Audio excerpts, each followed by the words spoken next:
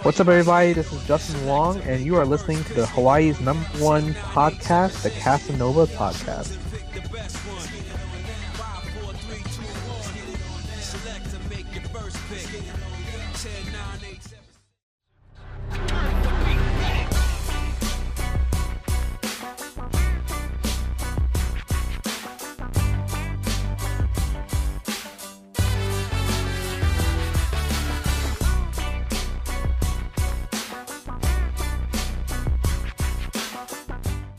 All right, and welcome everyone to another episode of Hawaii's #1 podcast, the Casanova Podcast. I'm your host, Mikhail Casanova. I'm coming at you with another phenomenal interview. In today's episode, I've got the true honor and privilege of interviewing the man who is the owner and founder and creator of Sirlin Games, none other than David Sirlin. Now, David Sirlin, if you are in the FGC, you are very familiar with this man's name, as he has been very fundamental in many games in the FGC, including Street Fighter and many other franchises. And he's also created his own video game franchise with Fantasy Strike, and it's the most easily accessible yet difficult to master fighting game that's out there. And I think you guys are definitely going to enjoy this episode because we're going to cover how he got into the gaming industry, his time in high school and college, and also what led him to create his own video games and company. So if you're ready to do it, I'm ready to do it. Let's go ahead and welcome David onto the show.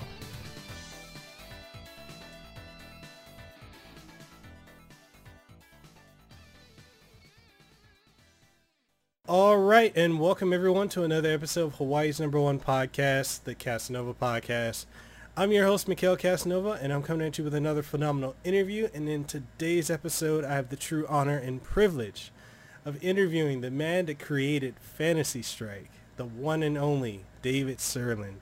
David, go ahead and introduce yourself. Well, thanks for having me on your show. I'm David Sirlin, president of Sirlin Games. I've made a whole bunch of games. I was, lead designer of Street Fighter HD Remix and Puzzle Fighter HD Remix for Capcom. Made a virtual card game called Kongai for Congregate.com. And then I've made a whole bunch of tabletop games at my own company, Sirlin Games, such as Yomi and Puzzle Strike and Codex. And those games actually feature the same characters as in Fantasy Strike. Yeah, you can think of Fantasy Strike like that's the world. And so I've made board games in that world, and now we're finally making the video game that brings them to life. Awesome. Well, go ahead and plug your company, and also tell people where they can find you guys on the internet and social media. Yeah, so the new game we have, Fantasy Strike, you can learn about that at fantasystrike.com and Twitter at Fantasy Strike. And then for all my tabletop stuff, you can get to that at sirlingames.com. Awesome. Well, yeah, let's go ahead and talk about you. Let's go into your background, like how you got into the gaming industry, and also what is it about gaming that had you, what got you into gaming, and what got you into becoming passionate about it? Well, I've always been a gamer, so there's that ingredient to start with. I didn't really, growing up, I didn't really think that I would make games. Like, it's not that I thought I didn't, that I wouldn't. It's just it never occurred to me. Like, yeah, I didn't really know that was a thing that a person could do. it just seemed like games that are made in some other universe or some other planet. Who knows? I mean, I think nowadays there's a lot more awareness that it's a profession, that real people do it, but it was even more opaque and mysterious when I was growing up. So I thought I was going to be either a mathematician or a physicist. I was very much into math and science. I went to MIT. Wow. I went to MIT and majored in math and business. And I was complaining about some adventure games, like point and click games, like in the genre of Secret of Monkey Island and that sort of thing at the time at MIT. And a programmer friend of mine said, we could make a game. Like, you've got all these ideas, like we could do something. And that was like mind blowing to me. Like it was honestly not something I had considered until he said that, and I was like, wait, we can? Like that's a thing? And it was really, so we kind of tried, but the other team members never did anything.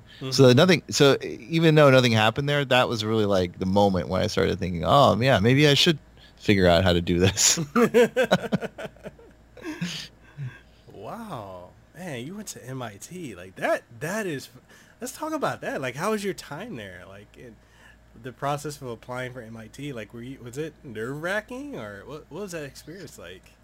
Yeah, I mean, it's definitely nerve-wracking. It's, one of the most prestigious universities in the world. And so, I mean, I had lived the life that you're supposed to live to go to MIT. So, like, I mean, I had the test scores. I was team captain of our science Olympiad team. Anyway, I was doing all the right things, but still, it's like, it really feels like a long shot. And I applied early action, and my theory was that, boy, that would be a lot less stress if I could manage to get in that way, because then you don't have to deal with applying to 10 colleges or whatever. And, and luckily I got in early action, so it was a load off. The experience of MIT is really, I feel like it's hard to explain to people because it's way different than other universities. Like, it really is. It's like its own world. So an example, I'll give you like an example that you learn instantly. Like the second you get there is, they say, okay, so welcome. Like, I'm talking the first day you set foot on the campus. School hasn't even started. You just like have arrived. They're like, okay, so here's how this works. You have been assigned a temporary dorm room at random. Oh, wow. Just at random. And you'll only be there for a week, I think it is. Okay, and then so for that week, you have one job. And your job is to go to all of the dorms and fraternities and places to live on campus and see what you want to do, see where you want to live. There's nothing about, it's not like you have to be in your dorm room. You don't, you can just be anywhere. And it was honestly like a crazy security thing because like nobody really knew where anybody was during that week. And they had just instituted a policy that year where when you went somewhere else, which you could sleep at other places too. Like, you were supposed to sign in so that if parents called, the university could at least kind of say they sort of knew where you were. But anyway, what the university was trying to do is saying, like, look, be independent, okay? Figure out what you want. Figure out where you want to live. All these different places to live have extremely different cultures. Okay, it's way different living at one dorm than another versus a fraternity, like, even though they're all kind of near each other. So figure it out and then tell us your rank choices, and then we have this complicated algorithm that, maximizes everyone getting their choices. So that's like the first part of being at MIT, and I've never heard of that anywhere else. Wow. Yeah, that's completely different than my college experience. Like, and that's the other thing too. I'm glad you explained how that kind of was there, because like the stuff you see on TV and in movies definitely doesn't showcase anything like that for MIT. Yeah, and another, I mean, I'm surprised you're even interested in the college experience, but I guess another thing to try to convey the texture of it all is that it feels like there's a lot of opportunities there for you, and it's kind of up to you if you want to do anything with them or nothing with them. Like, okay, one time Vice President Al Gore spoke there. What? Like, okay, wow. You're like, oh, wow, okay. So that's just one little example, but I mean, that's the kind of thing that's going on. And then, on another day, some titan of their field, some like leading physicist, it just happens to be there. Wow. There was some, I think there was some, I forget what subject, it might have been physics. There was some like very technical book that I just kind of felt like reading on my own, had nothing to do with class or anything. And then I noticed in the inside cover that it was published by the MIT Press, and I was like, oh wow, this book was published like 500 yards from me or something. What? Wow.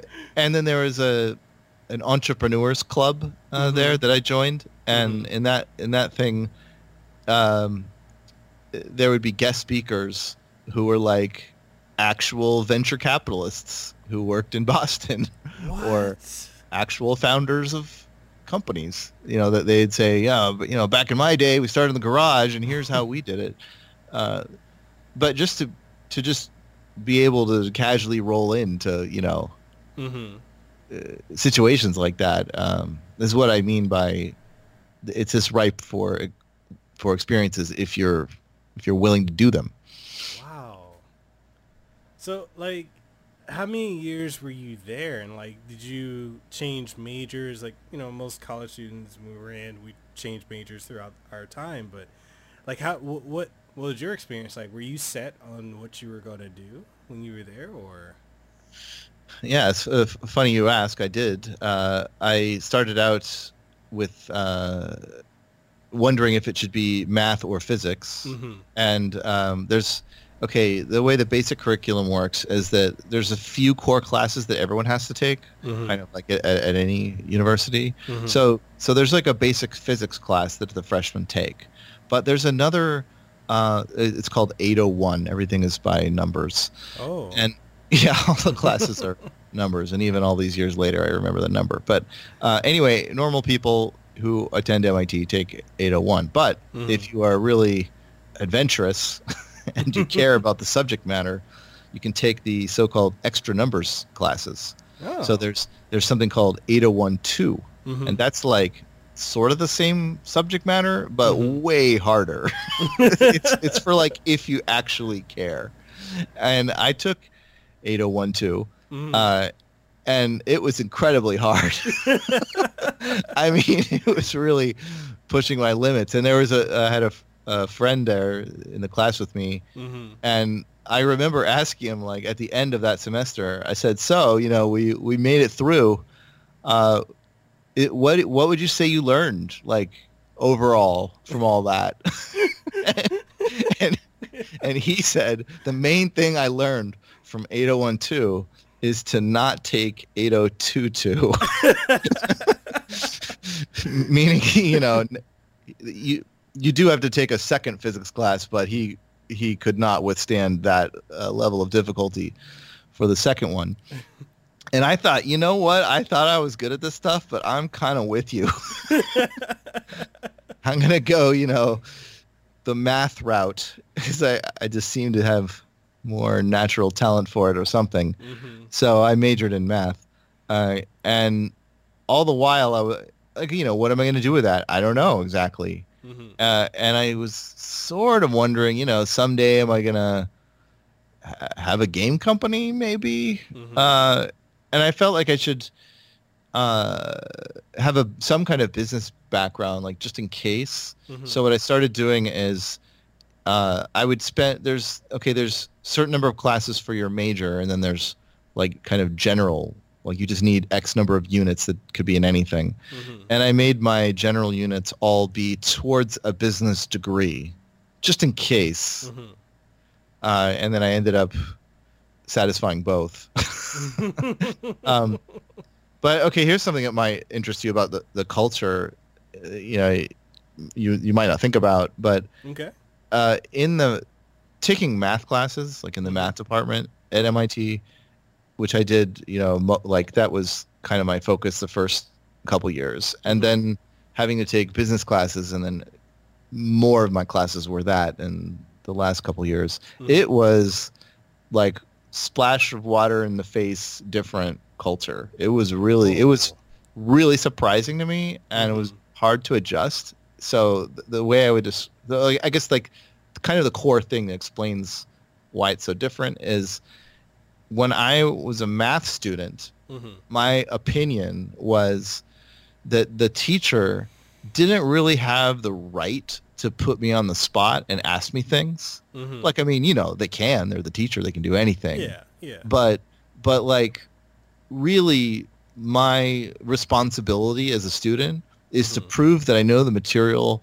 on the tests and on the written assignments. Like, you know what I mean? The hard facts. Like, Yeah. so if I can answer all the questions in written form correctly, even on tests or a final, then that's sufficient. Like, nothing more than that is needed from me. That was my opinion. So, like, I don't have to be on in class. I do have to learn and listen, but like anything about interacting in class, that's all kind of superfluous. Yeah. And then in the business classes, it was completely the opposite. It was like nothing matters except for your class participation. Like, that's the whole point of those classes. Like, the way that most of them work is you read case studies of things that happened in other businesses, and then you discuss it, and it turns out that like all the value is in the teacher-led discussions of dissecting like all the things that went into the decisions you know that company made, and like why did they decide that, and was it good or bad, and that's where you do all the learning. So yeah, you better have read it, you better be able to answer the questions on the spot and talk about it and give informed opinions about it. So yeah, way different. I was about to say, I thought my college experience was rough. It has nothing on yours. Oh man, like what's the stress level like? Like, that's got to be astronomical. Yeah, it was very stressful. And when I was there, I mean, I hate to say this, but when I was there, the suicide rate was at its high. Whoa. So, yeah. And we had to have discussions like on the top of the tallest building, which is called, or not tallest, but one of the taller buildings called McGregor, where a student had jumped off and killed themselves. Like, should there be better guardrails and so on? And then you get into this like, well, you know, maybe there should be, but that's, on the other hand, like, obviously that's not the real root problem. What? Yeah. So, okay, I'm not saying that there was some kind of mass thing, but that there were any is alarming, right? Yeah. So it's very high stress, and MIT knows it. So like, I mean, they're doing what they can to give students resources and ways to cope. One way I thought was interesting is there's a like a helpline, like a personal helpline that you can call, and I thought they had a really good strategy. So first of all, they made their number, the phone number, like extremely well known. So there was kind of no way to be a student and not know about this number. It was just, you were saturated. It was mentioned everywhere. And they would say, you can call, you know, if you're having if you feel bad, if you're having mental health problems or whatever, but it's not just that. You can call for any reason. And we mean any reason, literally anything. Whoa. And they would stress that. And they said that so often that I wondered, like, are they for real? So I called them and I asked them, what's the mass of an electron? And they told me. And I asked them, what's the mass of a baseball? And they told me that too. And I was like, okay, great, thanks. That's the only way I interacted with them. But I thought the reason I think it's successful is like, I mean, they broke the ice. Yeah. If I had a real problem, I probably would have called them, you know, because they proved that they would talk to you no matter what. Like, literally, we'll talk to you about anything. Oh man, that's crazy. I mean, I can imagine. I mean, you know, the stress, that's got to be a lot of mental stress. You know, one, you're a student in MIT. Two, you got to deal with the fact, hey, I got into MIT, and then there could be the family stress and the peer pressure stress, and then the academic stress. Like, that has got to be, you know, and I'm just gonna go ahead and say it, that's got to be a complete mind fuck to deal with. You know. And yes, you can curse on this podcast. There's no filter on it, but I'm just saying, wow. Yeah. Well, there's a lot of different kinds of challenges that people face there. So one of the the big ones is like the big fish in small pond coming to a new pond. Yeah. So like everyone thinks that they're hot stuff, and then they get their ass kicked by whatever new subject matter. That especially happened in math and physics, and not to me. I did fine in those, but a lot of people, that was like a wake up call. Like, oh, geez, I thought I knew anything, and now I don't. Another problem, I didn't face this one either, but it is a very common thing, is because people are from first of all, there's a lot of people that don't care about like English class, because they're like tech minded. But also there's people that are from all over the world. It's very multinational. So there's people that struggle with English because it's not their first language, maybe. Right.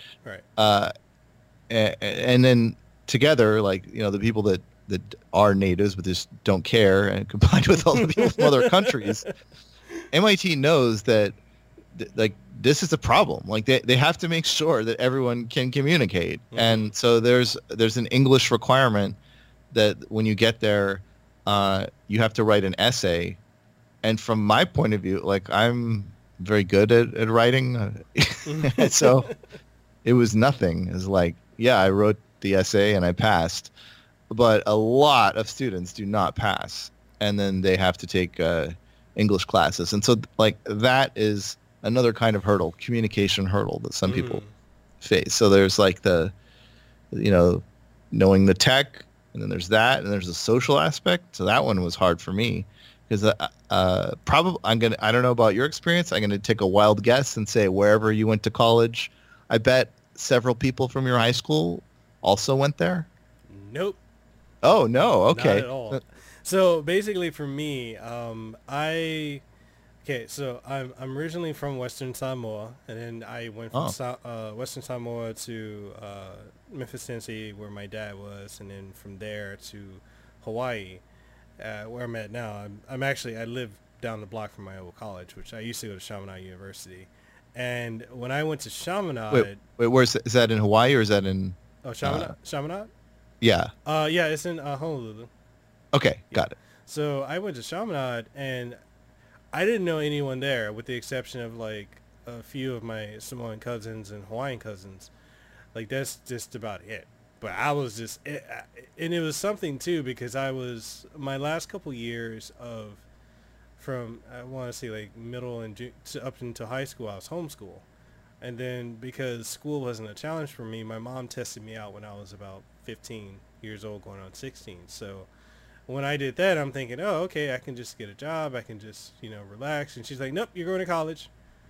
And then I was like, oh, so am I going back to Western Samoa to go to American Samoa to go to, American Samoa Community College? And she's like, no, you're going to Chaminade. I'm like, where? She's like, Hawaii. I'm like, okay, that's close enough to home. So she said, yeah, we're going to get you a ticket. We're going to go out there. And I'm like, oh, okay, you're coming with me. She's like, nope, you're on your own. Figure it out. Wow. So I went to school out here.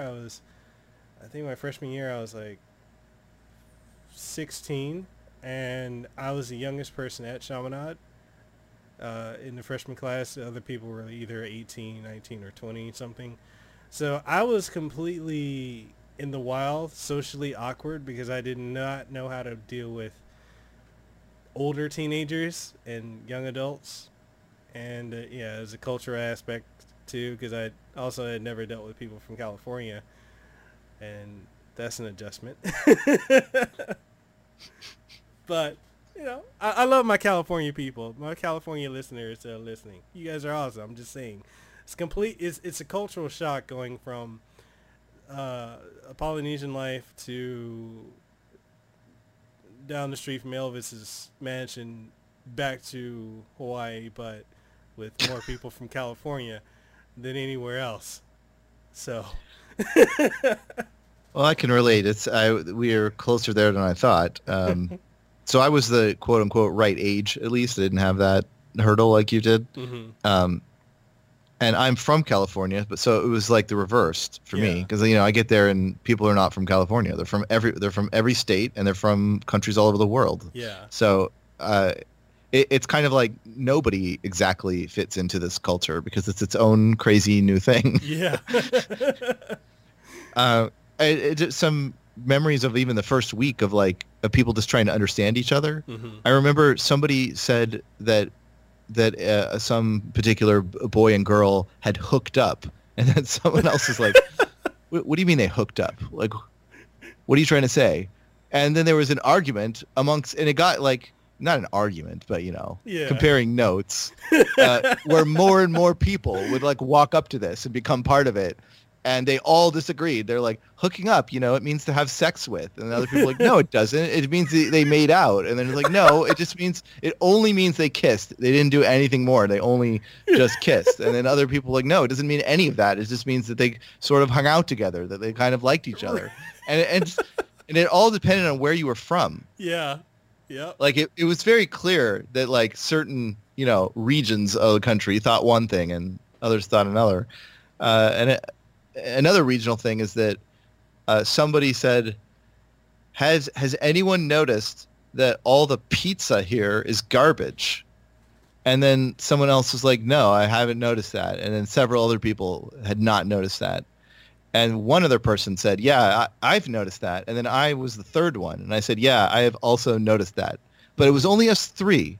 So it's like 3 people thought the pizza was garbage and like 10 people didn't. And so the 10 people were like, where are you 3 from? And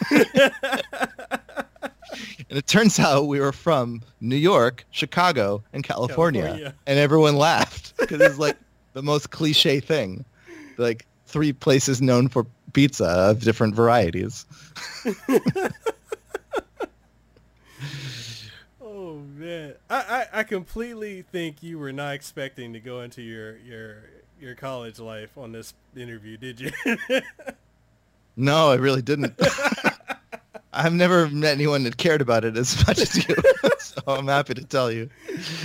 Oh man, that's one of the things like with this podcast, like I said, like I really want to give that extra layer to the audience and also for me, I'm interested in learning about people, their experiences, how they got to where they are and, how they think. And it's just fun, like, talking to people about their college years, because that's really one of our most formative aspects of our lives, and everyone's got a different experience for that, and it's just fascinating for me to hear how, your experience was. I'm like, man, okay, I can't complain, it puts things in perspective for me. I'm like, because I can say this, like I went to college for marketing. And I bounced around from different. The one thing about Chaminade, and this is not me trying to crap on Chaminade, but their expertise was criminal justice. And when I went, it was during the whole CSI craze. Mm-hmm. So their whole focus was just on that. They were the only college in Hawaii that had criminal justice, and then they got the biggest nursing program. So if you weren't in those 2 majors or in computer science, they had the other majors, but the emphasis wasn't there. So when I tried to do biology, and I realized quickly that was not for me, and then I shifted over to trying to do law, and then the law professor was a complete jackass, so I was like, oh, okay, I'm going to pivot somewhere else. So I ended up doing marketing just because I was good with, understanding how marketing works, even though I'd never done it. It's just like when I understood the theory of different things, how the market works, supply and demand, micro and microeconomics, and understanding all that, it just became second nature for me. Like I didn't even have to try. And I went through different things that we had, like the Hogan Entrepreneur Program and all this other stuff. And when I graduated, I was like, man, I don't really feel like I learned anything that I didn't already know already. So I actually went and applied to Hawaii Pacific University. And I think I got in also because my aunt worked there. So, yeah, people, if you didn't know, now you know. So I got in there, and then I went into their business program, and that also wasn't a challenge for me. So I started wondering, I'm like, is it the school? Is it the education? Or is it me? You know? And so I just, with my degree in business and my degree in communications marketing, I was like, okay, I don't know what I'm going to do. So I kind of just floated around for the last decade. I kind of floated around and I, tried my hand at different things. And then I ended up in IT about 6-7 years ago. I had no background in IT, and then just taught myself. Got my CompTIA certification, so I've got my A plus, Sec plus, Network plus. Got my security clearance, and even in taking all that, like none of that was a challenge for me. So I'm like, something's wrong with me.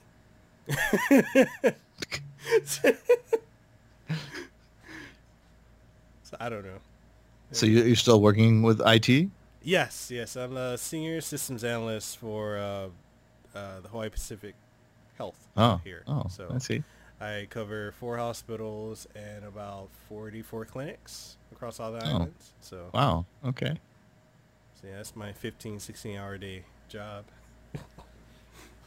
So in my business studies, we had to pick a concentration or focus within the business degree, and mine was marketing. So just hearing you talk about marketing, somehow it makes me think of this one line that one marketing professor said that I always remember. He said, "You're selling to a collection of neurons, so you better understand them." And everyone laughed, and then he said, "No, I'm serious." Yeah. And I get it. Yeah. Everyone has their quirks. Consumers don't act rationally. Yeah. Like you need to understand what's going on with people and brains and psychology. So I just always remembered that. Yeah, it's like I think that's one of the things that helped me, like, because I used to work for Microsoft at one point when I was living in Redmond, Washington, and then eventually Kirkland, Washington. And when I helped at their Microsoft store doing trainings for their retail stores, I would always tell people, and I saw it out here when we opened the Microsoft store in Hawaii, people would always try to sell the customers like the cheap stuff. And I keep telling them, like, no, present them with options and do not sell from your own wallet. And, even when I would have to go to because Best Buy has their own Microsoft kind of like store in there. Mm-hmm. So Yeah. I would train the Microsoft reps at Best Buy as well as the some of the the PC HOs people at Best Buy. So I would train them, and they're always like, I try to just sell the cheapest thing first. I'm like, no, present the option, because you cannot figure out how much money a person has. Like, they could look like they don't have a lot of money and be one of the richest people that would come in the store and you'd never know it. Or they could look like they have a lot of money and be as cheap as humanly possible.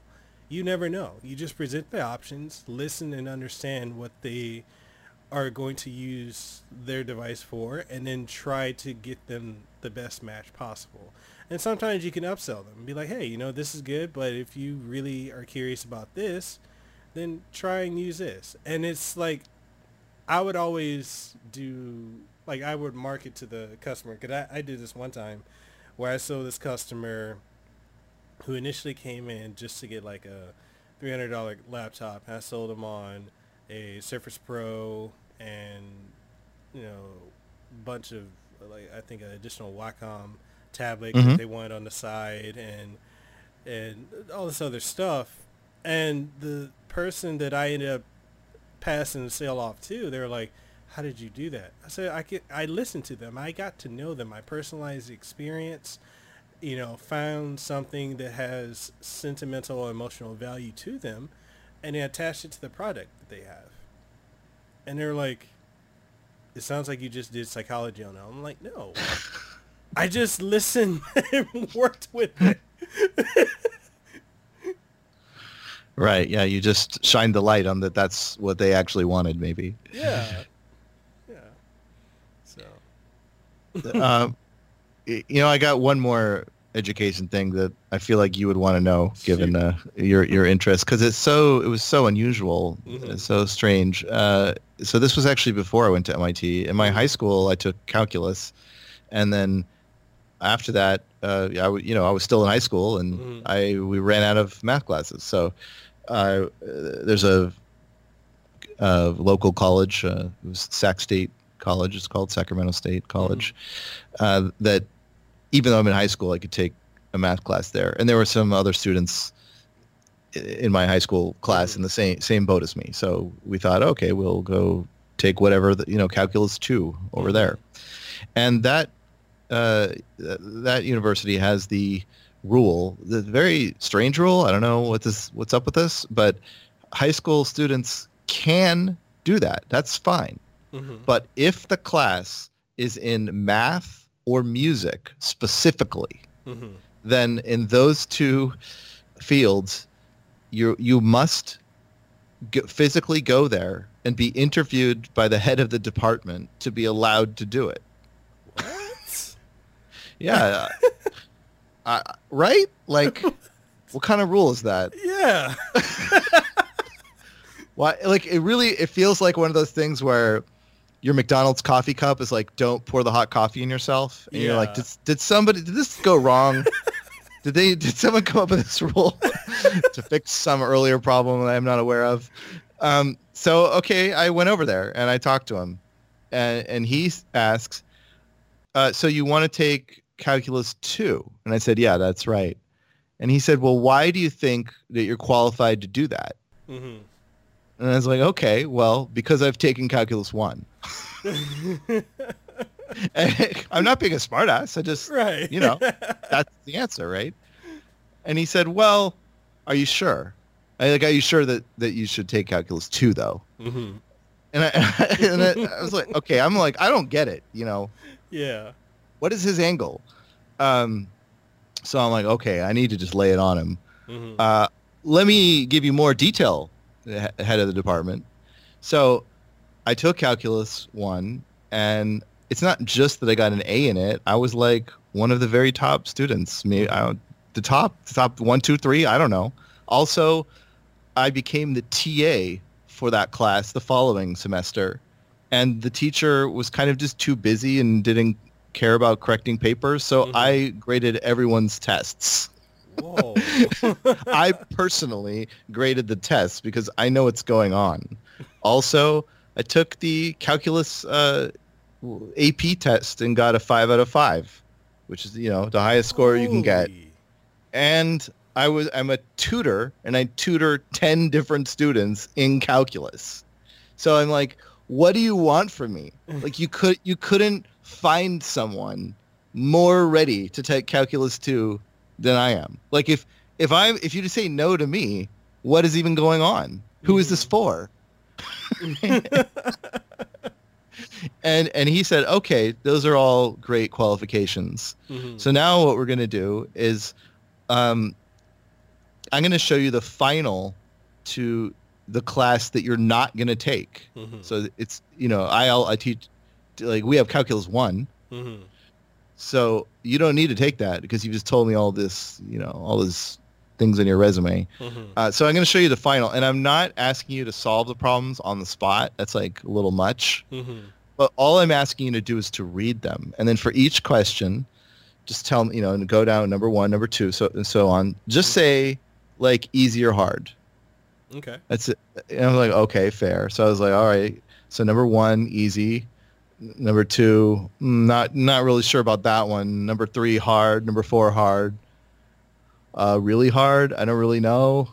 And I was surprised. I mean, based on my resume, shouldn't they all be easy? Like, I know the subject matter, but I did not know the answers to a lot of these things.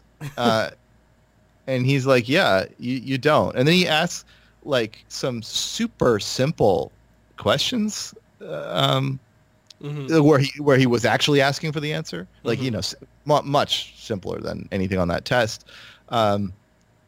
Things that sound like kind of the basic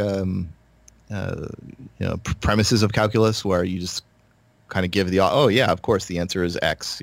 Yes, this function is continuous over the interval or whatever.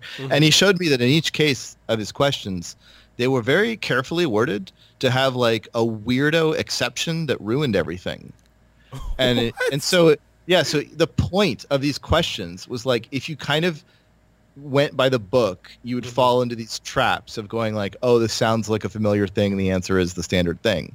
But all of them required you to really deeply know what was going on to go like, oh no, this is different. This is like, there's an exception, and most of the answers are like, does not exist, is undefined, or something like that, because of how the questions are put. And he's like, yeah, so you honestly, you should know all these things. And he is not only the department head, but the teacher of Calculus 1 and Calculus 2. So after all that, he says, okay, I'm going to leave it up to you. If you want to be in Calculus 2, you can. Or if you want to take 1 from me, the hard way, the real way, then you could do that. Oh, God. So I took Calculus 1 again for I lived Calculus 1 for so long. But I learned it from him, and he was right. Like, learning from him is like a whole level above anything else. It was actually way harder than MIT. So that felt like I was swinging with 2 or 3 bats, in baseball. What was your average?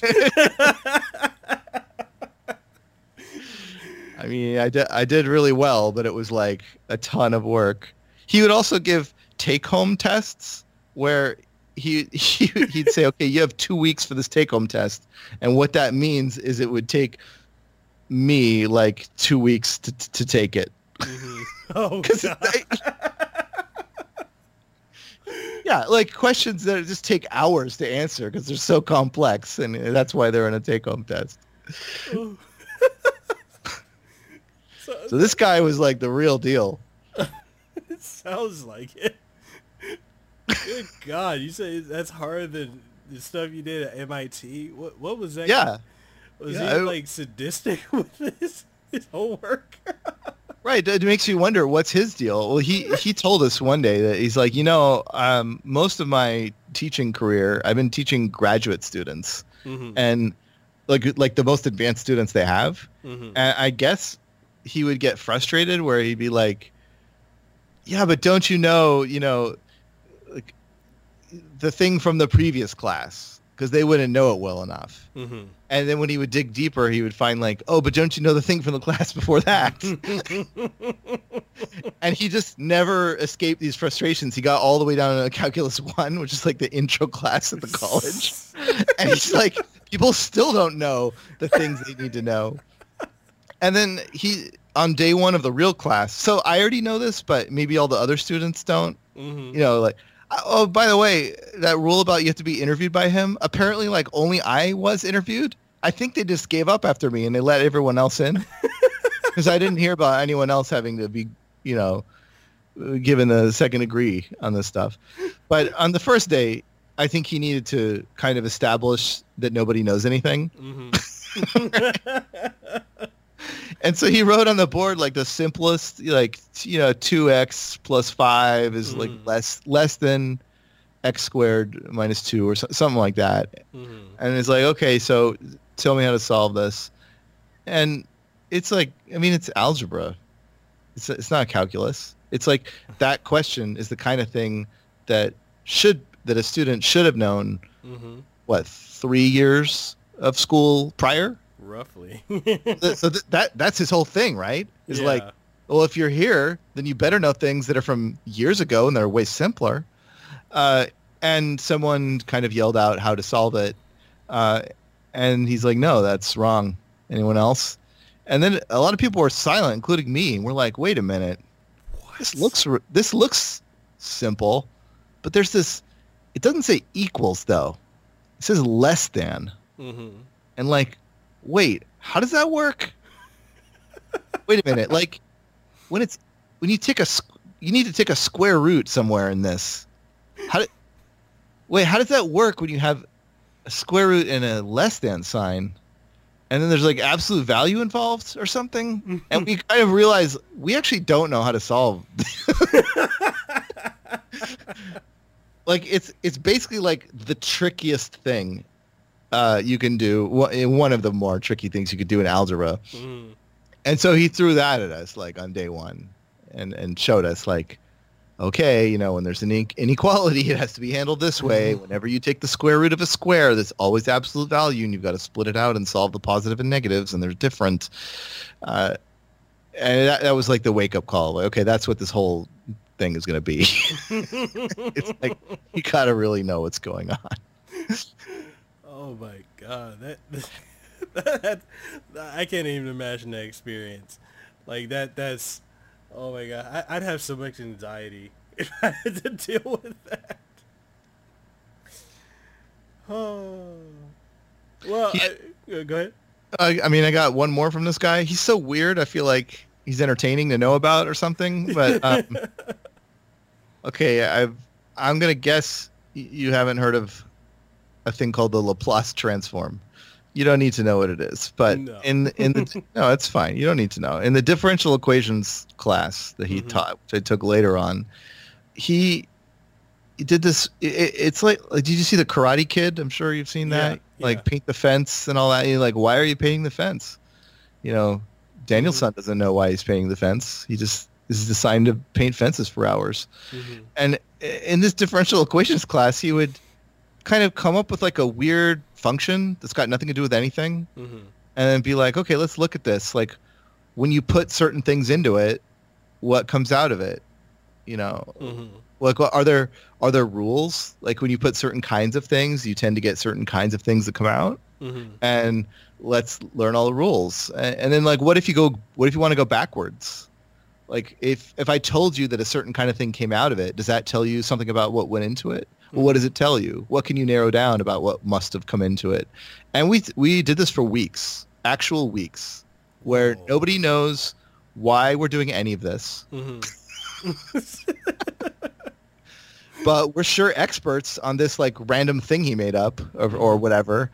And then we also had learned differential equations, the main subject of the class. He put on the board a differential equation and did that same move he did with me all those years ago, where he's like, I'm not asking anyone to solve this, but just could you solve it? And almost everyone in the class said yeah, we think we could solve it. But here's the trick. Here's the joke. He says, okay, I'm not going to ask you to solve it, but let's say you had to solve it. How much space would it take you to solve it? Like, he had to write it out. Oh God. And I answered, and I said, well, you've got about 6 blackboards up there. I think it would take all 6.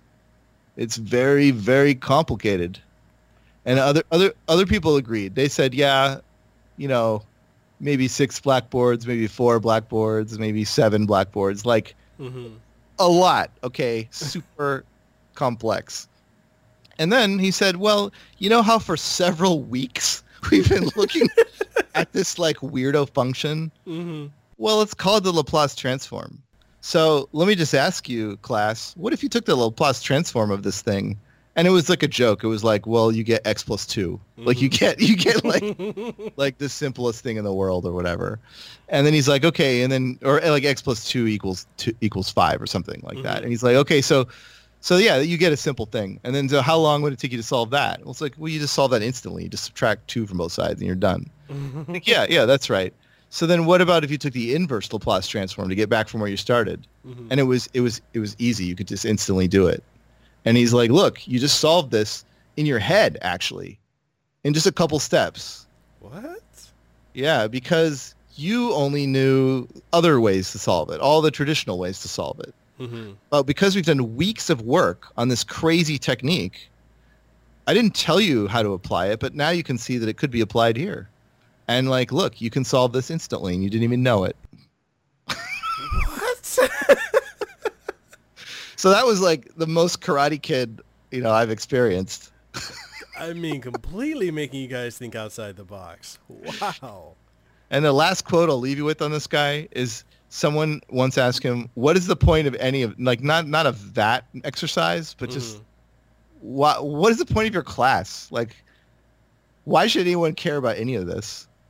And he said, well, you might think that the reason you should care is because you're going to be a mathematician or you're going to be a math professor, somehow going to use this. I doubt it. I wouldn't be surprised if none of you were any of those things. And I thought to myself, well, maybe I will be. But but he said, probably none of you will use any of these things ever. And that's not the point. The point is that you're learning how to think. You're learning logical thinking and, the patience to learn it and to go step by step and to care about the exceptions. You're learning a process of thinking. And I thought at the time, like, no, I think I'm learning it because I'm going to use it. But he was right. I don't use any of it. It's just a good basis of, working in the world. I mean, It's an approach. It's... I mean, when you think about it, though, a lot of people, they go to college or they go to school and they learn what they're taught. And a lot of people don't learn how to think outside or apply, common sense or practical sense along with logic to each and every situation that comes up to them. They're kind of programmed. And he taught you guys how to not be programmed. That's the mark of a great teacher. Oh, yeah, definitely. And you think, I mean, people, I'm sure most of your audience did not care about math or, study math. So Screw them, I enjoy it. It's easy to misunderstand the following thing, that it sounds like, oh, everything's objective. Like, it's just, there's a right answer. It's all logical. There isn't any creativity involved. Mm-hmm. Okay, in some sense, yes. But a lot of the problems that at least he was fond of, and I took years of his classes, they all are of the form like, there's no specific way to solve this. Mm-hmm. There's just this tool bag of like 10 or 12 different tricks, and maybe those can solve it if you're clever enough, or maybe not. So you get to the point where like he would give us a question and only the very best students could even have a hope of saying if it was solvable. Because to know that it wasn't solvable meant that you understood all 12 tricks in every possible application and that nothing would ever solve. Like, you have to have extreme mastery to know that the thing was not solvable. It's probably then you'd still be wrong. You could have been trickier with those techniques. So yeah, there's a lot of intuition, surprisingly, involved in problem solving. So is it safe to say you enjoyed your time there? I mean, that was before MIT, but I probably was never challenged as much as that academically. I did enjoy it. It was grueling, it's a lot of work, but I enjoyed it. Like in hindsight. I mean, it's fun to be given all these difficult puzzles that you have a hope of solving. If you're just lost and drowning, I mean, that's not fun. Yeah. But if you feel like you got a handle on the tools, then it can be fun. Yeah. And so I have to ask you, like, how did you go from, such a great high school experience and then into MIT? How did you end up in the gaming industry? Well, I mean, I kind of answered that before, right? The friend that gave me the spark, and I always was a gamer, and I played games all the time. Played Street Fighter. I was getting into tournaments in Street Fighter. I won tournaments even when I was at MIT. Yeah. So I was. I mean, and not just that. That's competitive games, but I also like story games, as I mentioned before. Mm-hmm. So I mean, I just was so interested in games. I saw that as like a separate life, as like, that's just a hobby. That's not something you really do. But I found out about the Game Developers Conference. Mm-hmm. I didn't know anything about it, but I just figured, well, got to be there. If like, there's no chance to be part of the game industry unless you try. So I'll just see what happens. And it was a lot of just really lucky, crazy connections I happened to make. Mm-hmm. Someone who happened to know me from a Street Fighter tournament, who I talked to about the game Puzzle Fighter, and how I had analyzed the game and all these thoughts I had on it. And then some other person who had happened to overhear our conversation and said, hey, I also heard your name from Street Fighter tournaments and I overheard what you were saying and you sound really design minded and this, really into this. Like maybe you could be an intern and work for me on game design. I was like, hey, yeah, hell yes. So that was like a totally random, unpredictable way to start, but that was like a foot in the door, and then the rest is history as I stuck with it. Yeah. It's one of the things too, because I believe you and I are from like the same generation, and it's like what people have access to now, understanding or getting into the gaming industry is way different than what it was back then. Definitely. There's a lot more tools to do things on your own as well than we had. Yeah. It's one of the things too, like I got to go to E3. I was actually flown out there by PDP this year, and having that experience there's nothing like it. Getting to talk with different people in the gaming industry. I got to meet and have a long discussion with Doug Bowser from Nintendo, and oh, cool. It's when I talk to other content creators and YouTubers who just watch the E3 experience on YouTube or watch it on whatever outlet that they're watching it on, I keep telling them, I'm like, going to the event is entirely different than just watching it.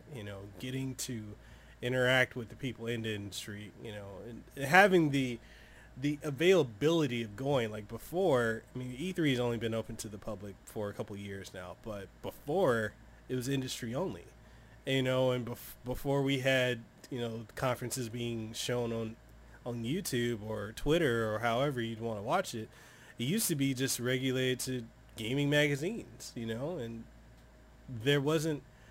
It just goes to show how not only technology in the gaming industry, but how accessibility has just become such a huge thing now. If you want to learn how to do something, you want to develop a game, you want to work with a company, you can literally find out anything at the touch of your fingertips now. Whereas when we came up, it was not that easy. Yeah, I remember that E3 was insiders event, and definitely what you're saying about companies. Like now, you read the news and find out what the corporate culture is like at Take-Two, and whether you want to or not, hear about riots, scandals, yeah, right, or working conditions at EA. So yeah, just a lot more is known about that. And then on the tech side, we've got engines like Unity that anybody can use and start making their own stuff on a small team. Yeah, so that if there's people out there wanting to get started, I guess my advice is, I'd say first you have to understand there's like kind of four big disciplines. There's artists, programmers, designers, and producers. And so producers are kind of like business people. So just understanding project management is the way to go there. And even if you don't have a background, it's just having natural talent for it. You could do well. Programmers, learn programming. Artists learn art. Designers is the tough one. So you could design tabletop games, as I've done, where you don't need a team, or you can design video games where you collaborate with people. But if you can just work on something on your own or with your own small team, that's just the greatest way to get your foot in the door. It's to show that you can produce something at all, anything. Yeah. It speaks a lot more than just talking about things. Definitely. And that leads me to, I'd like to know, like, how did you come about creating your own company with Sirlin Games? Like, how did that process come about? Like, what was the initiative for you to do so? Well, there's some irony, as you'll see, to that. So the impetus was I had worked at several game companies, and I've been a consultant at many more. So that being a consultant is extra nice, and that you get to reconnaissance wise, you get to see inside even more companies to see like how do they work, what are they good at, what are they bad at, what's the problems. At the time I was thinking so many games that I'm seeing in development are just they're bad and it's obvious.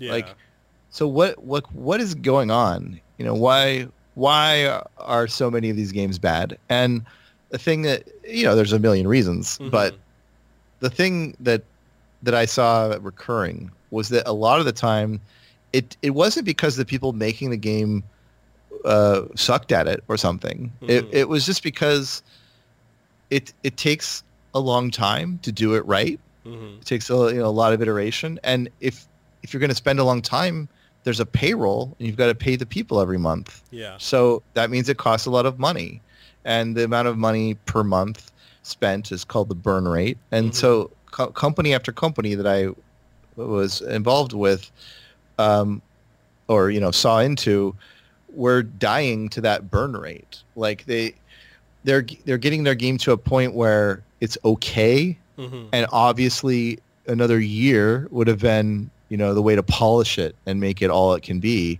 But they don't have another year. They don't have enough money, so they just release it, and that's a spiral because these I'm mostly talking about game developers, which is a different thing than publishers. Yeah. So a publisher, I mean, this is really opened up now that there's crowdfunding and just a new world. But in the old days, pretty much everything was like the publisher pays the developer to make the game.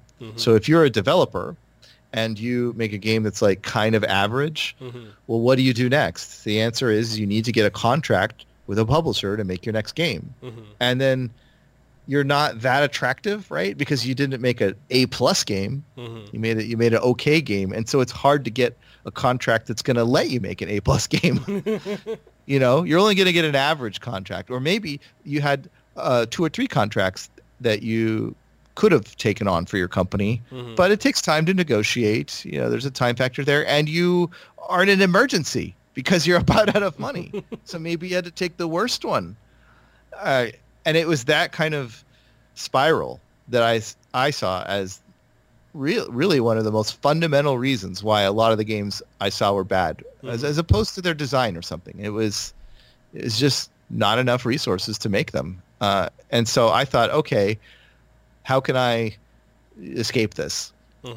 So I thought, well, I should make something that it doesn't require any burn rate other than myself, so that if I want, like, let's say I got to a point where I thought, well, it's pretty good, but maybe in 6 months it would be better. I wouldn't have to pay anyone except my own living expenses or something for 6 months. So I chose a card game, and the card game is Yomi. And I did, so I hired artists like as a contractor, but they're not, if I take another 6 months, I'm not paying them. I just paid them for the art that they drew.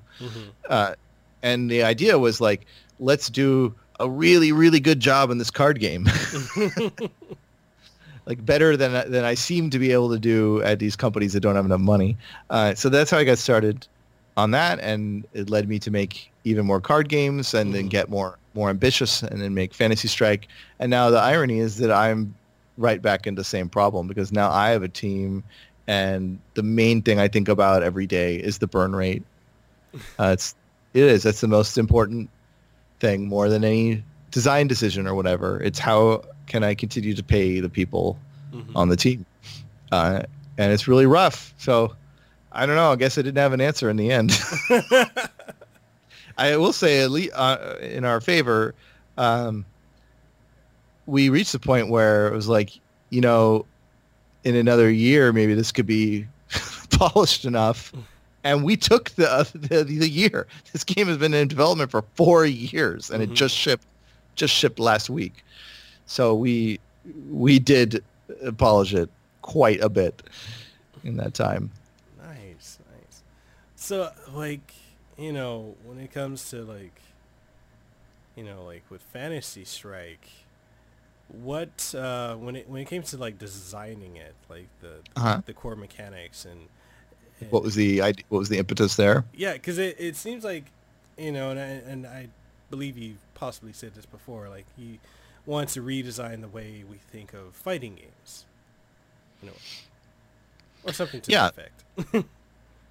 Yeah, so I was lead designer of Street Fighter HD Remix, and when I worked on that, I had these kind of 3 goals for the game, and one of them was to make the game more accessible, which specifically meant allow beginners or new people to get to the fun part that everyone else, that all the experts were having. It didn't mean to change the thing that the experts were doing. It just meant to get everyone up to that quicker. And then the second goal was to just kind of add some things that were fun just for the heck of it. And the third goal was to make the game more balanced at the competitive level. So it's the first one that has kind of been the big thing here. So making it more accessible. Like, what if you make a joystick motion like Zangief's 360-degree motion to do his pile drive? What if you make that a little easier? So it's not a single button press in the game I worked on, but it is less than a 360. It was easier than it had ever been before. And some people that aren't really familiar with things would think, oh, well, then it's too easy.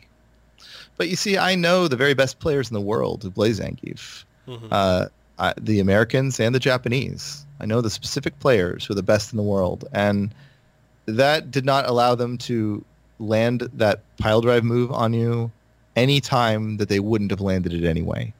They're gonna do it no matter what that motion is.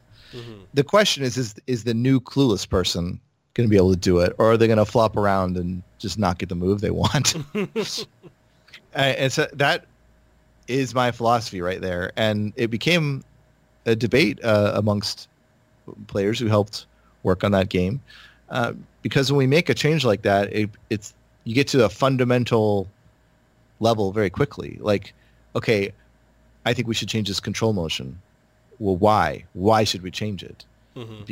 Because the game is about strategy, and this doesn't really affect the strategy. It just lets more people participate in the strategy. Yeah. Therefore, it's good. And other people say, no, the game is about execution challenges. It's about intentionally difficult dexterity.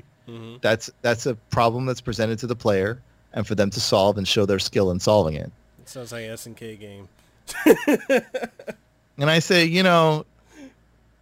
I think the strategy is more interesting.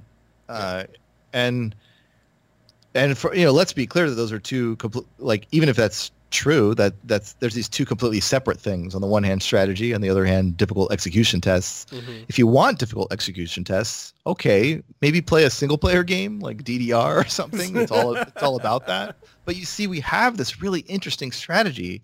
So can't we give that to the people? Can't we democratize that? Let anybody, even people that can't do a Dragon Punch motion, shouldn't they still be able to participate in the strategy? So that was my opinion, and it's what led me to make Fantasy Strike, which is the ultimate expression of it. That turned up to 10 out of 10.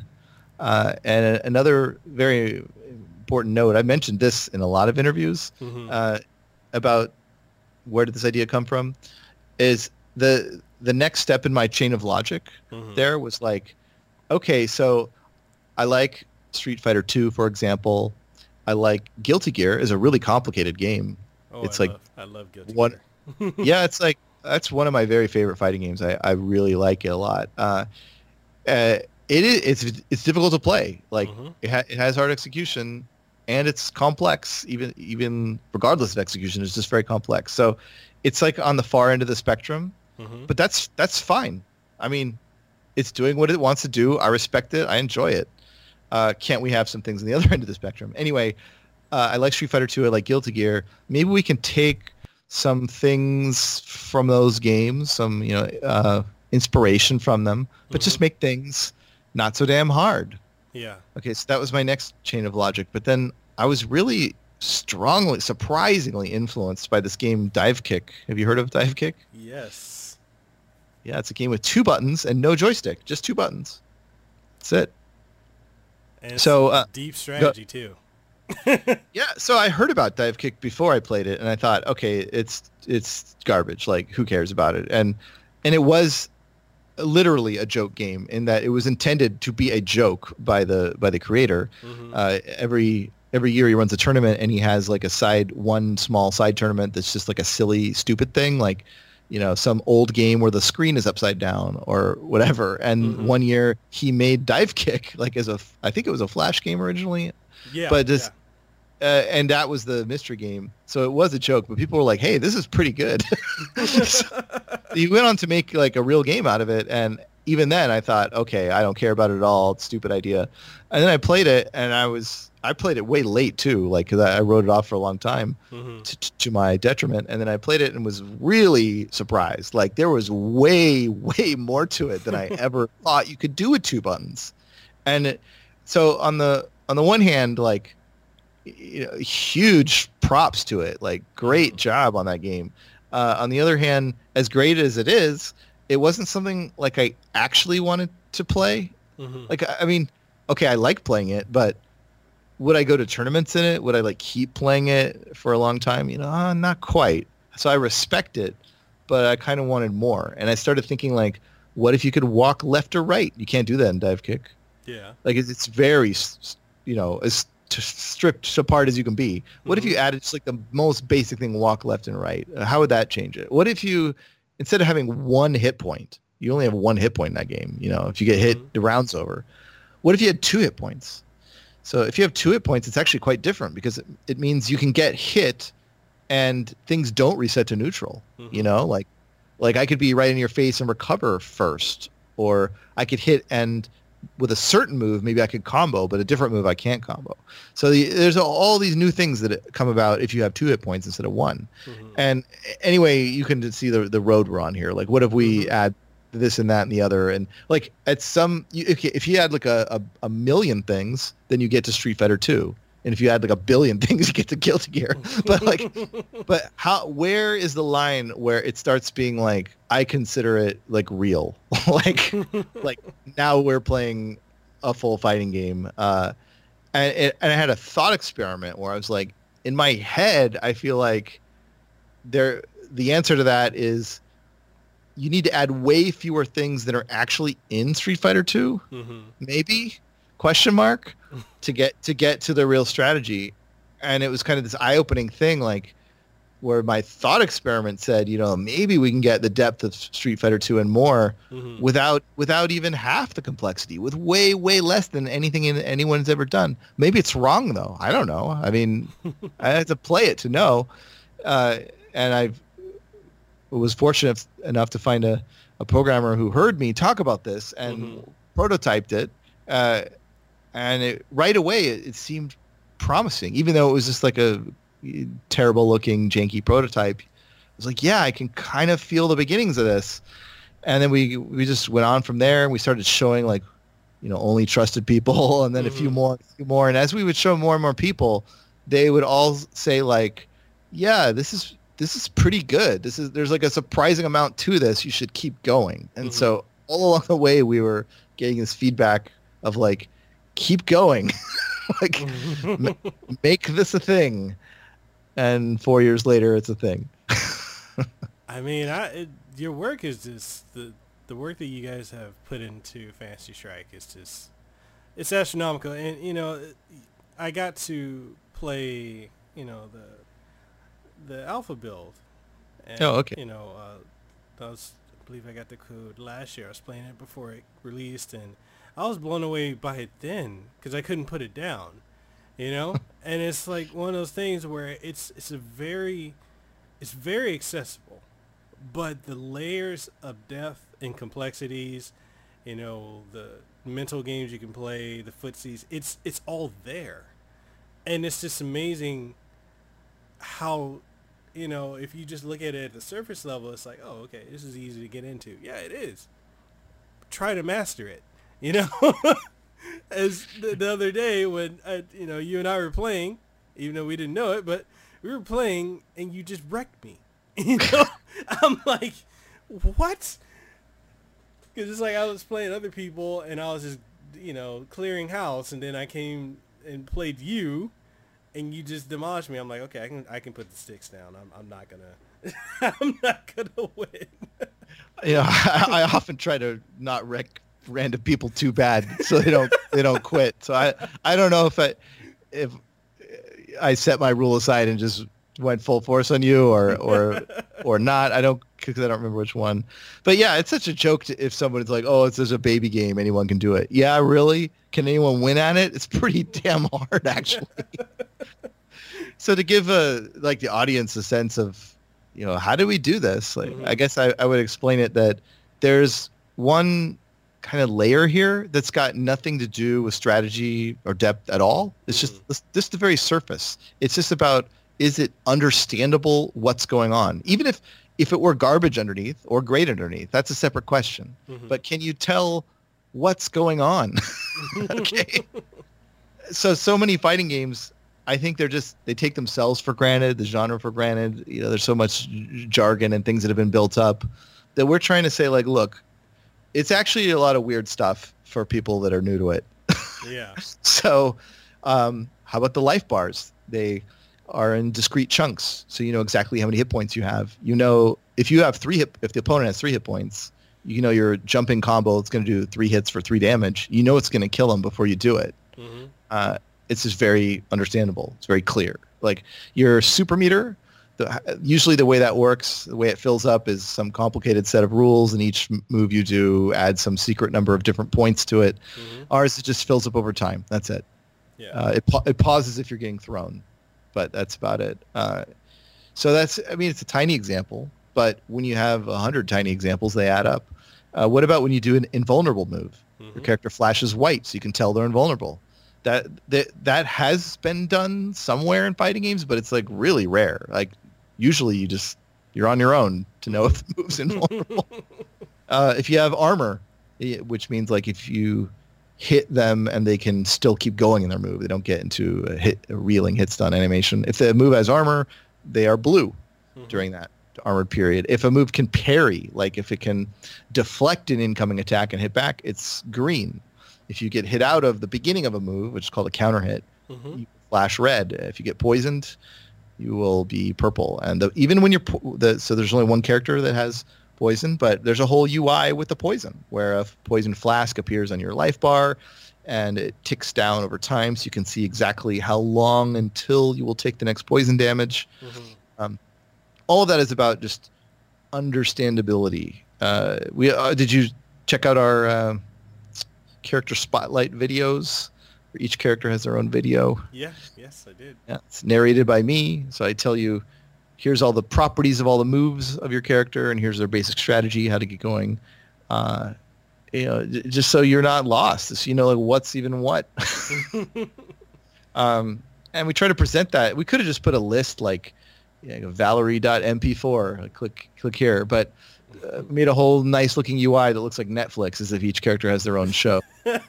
Just to make it fun to use, just so you want to use it. It's cool looking. I don't know. You maybe that's enough to get the idea about like just everything from top to bottom is trying to be understandable and clean. Yeah. Also, clean UI. Like I don't know how many other fighting games you've played, but in general, fighting games have terrible menus, and they have the worst menus when it comes to online. I actually counted in Guilty Gear, like I launched the game and how many clicks for me to play online. It was 11. And that involves setting my region and sub-region and sub-sub-region and going into a lobby and then a menu and then joining some other lobby. It's really, why? Like even the ones that are kind of normal, if I want to play you, I would first create a lobby, which is kind of a weird first step. Like if I want to talk to you on the phone, I don't create a lobby. I just call you. But you got to create a lobby and then like a password and then rules about how the match is going to be. And then I got to invite you. And then there might be some virtual seats that we've got to sit in. Like what is all this? So in Fantasy Strike, we did not look to any other fighting game to figure out how to do that. I was like, well, when you call someone on the phone, you just touch them, just go to your list of people and touch them, and that's it. So that's how it works. You got an in-game friends list in our UI. You can click anyone to challenge them. They accept and you're playing. And then in the UI, there is no lobby. There is no UI that's new. It's just the same UI as if I were sitting next to you in real life and we were playing locally. We're just put into that flow on purpose because it's simple. Also on that friends list, You can click anybody who's already playing. You can't challenge them because they're busy, they're playing. But if they're already playing, you can click on them to watch them immediately, watch their match. I've never even heard of that. I don't know of any fighting game that lets you do that. But that was just the simplest way to handle that. And it's not just one match too. If I click on you and watch you play and then you're done, you might play a different ranked match opponent after that, and then you might play a casual match, not a ranked one, and then you might do a friend match against a specific other friend of yours, and I automatically watch all of it. I don't have to click anything, just this one click to follow you and watch you, and I get to see all your online games until you kick me out or until you stop. Yeah, so all that stuff is about just, understandable, clean, make sure the surface is as good as it can be. And then for the depth part, I mean, that's one of the most misunderstood things in competitive games, I think. Like, where does it come from? Mm-hmm. Does it come from difficult joystick motions? No, that is not. People aren't like, oh, wow, look at those fireballs that Daigo is throwing. He's never missing them. You can always, execute it. Like, who cares? Like, yes, there are some things that are difficult that the pros do and that we can appreciate. Mm-hmm. Yeah, definitely. But that's not strategy. That's not where it comes from. It comes from careful tuning of dynamics to make sure that you have enough decisions to make and enough quality of decisions. Mm-hmm. That just like the back and forth play is like, I guess the strategy space, the abstract space mm-hmm. of things I can do versus things you can do is just like good enough. It's very nebulous. It's like hard to explain. But something that's to our advantage here is that when we are playtesting it, like mm-hmm. let's say that the dynamics of a match are really bad, that like only one move matters or something, and it's stupid. Mm-hmm. So if that's the case, we immediately know because everybody can execute everything perfectly all the time. Mm-hmm. Like nobody's going to miss their moves. It's all just a single button press. There's no joystick motions. All the combos are easy. You're not going to miss your combo. They're on purpose are not advanced dexterity techniques. So if you whiff your move and I need to punish you, I'm going to do the best punish all the time. Yep. And because we're all playing the real game all the time, when there is a problem with the depth, mm-hmm. it's obvious. It's front and center. And so imagine developing for years where that's the case. That's a long time to fix all that and tune it. And it's so much easier than if it were Guilty Gear. I'm not saying Guilty Gear has a balance problem. They're great. But how much harder it is when only like a couple people in the world can do certain things in Guilty Gear. And like, how do you ever test the matchups? No, that's very true. And that's really something like I really appreciate and I mean, anyone who's played Fantasy Strike, you can see the love and attention to detail, the passion that went into your game. It's there. You can easily see it. Everyone that I've shown it, like today at work, I was showing it to people at my job. A lot of people that work in IT actually play fighting games, in case the audience didn't know.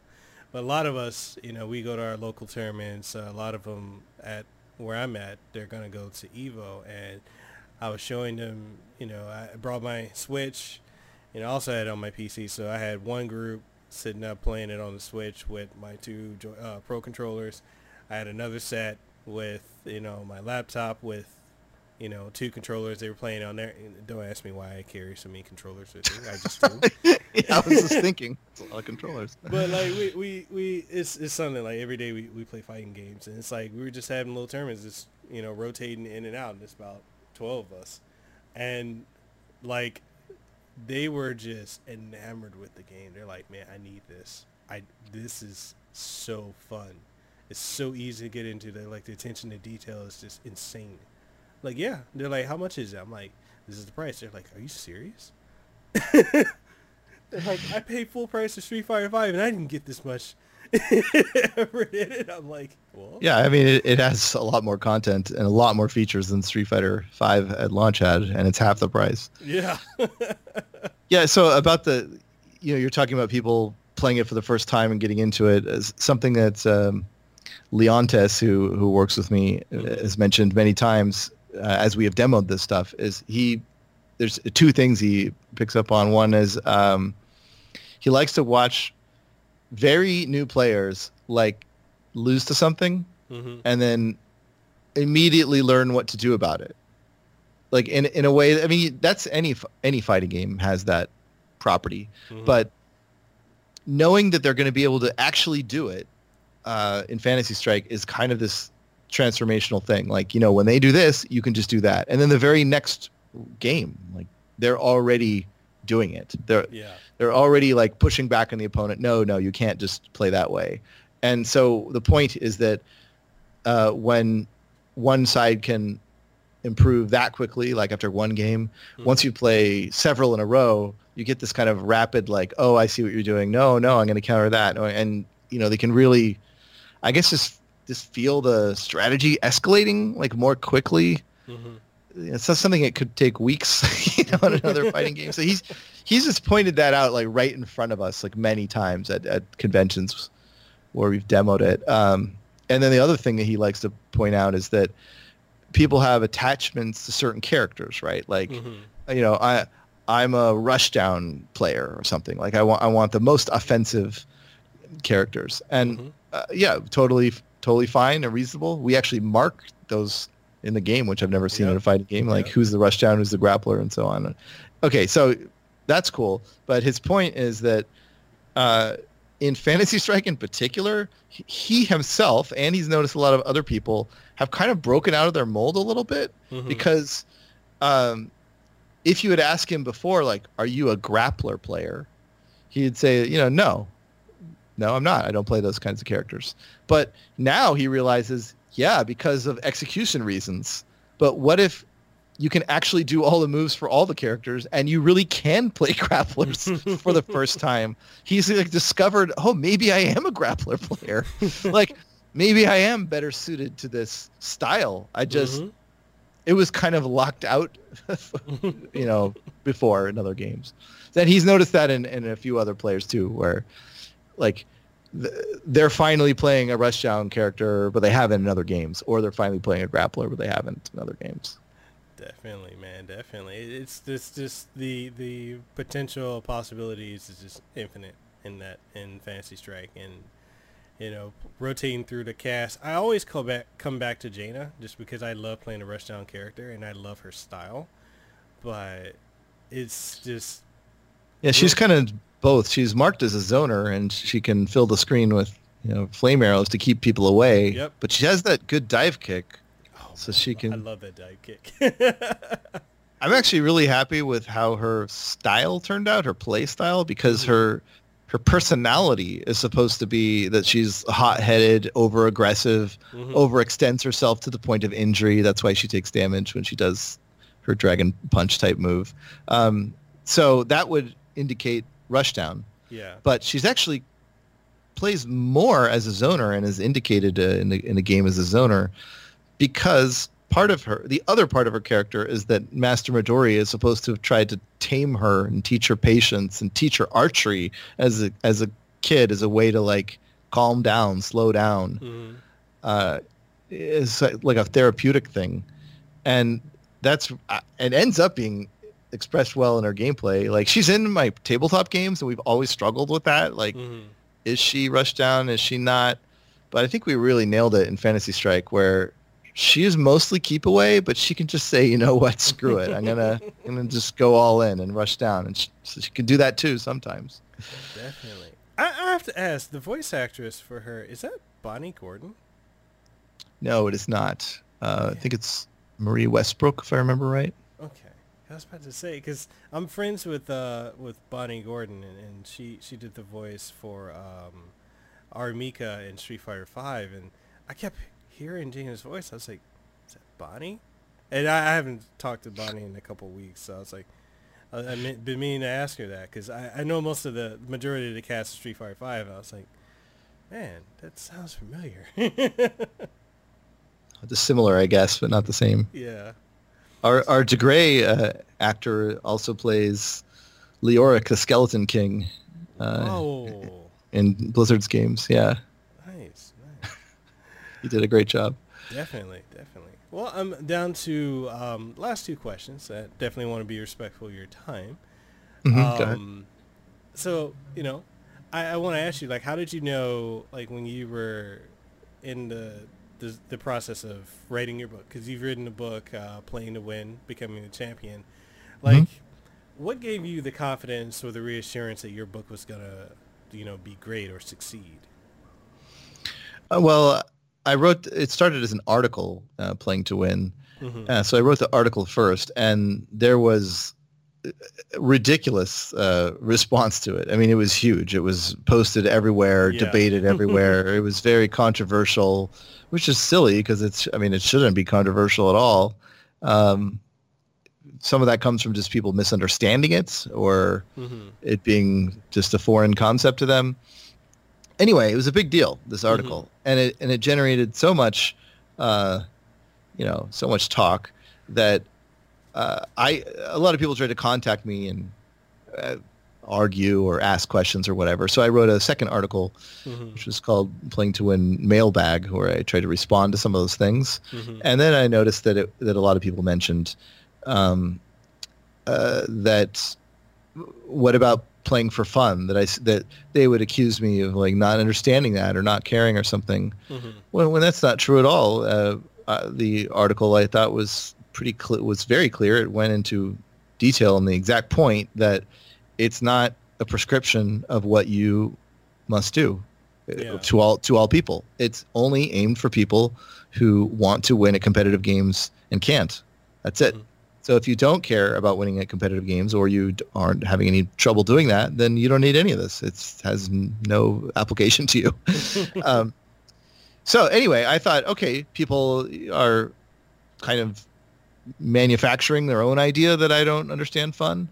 So I'll write part 3, which is all about playing for fun and how that actually can help you play to win. There's many cases where in my own tournament experience, I played a lot of different characters just for fun. I had no objective, but that taught me so much about the game, different aspects that I wouldn't have known, or gave me a chance to switch to one of those characters in a tough spot in a real competitive event, which I wouldn't have been able to do. I wouldn't have bothered to learn them if I was trying to maximize, my time. But there is even when you're playing for fun, it's like that can be a long-term form of playing to win. Hopefully you care about whatever your game is enough that you would want to play it for fun. That's another aspect. Like, what if you don't? What if you think whatever game you're playing is garbage and you wouldn't play it for a minute for fun? I'm not you could do that, but it's questionable long-term activity, right? So I wrote part 3. And then after these articles were kind of out there for a while, I thought, okay, this is obviously resonating with people.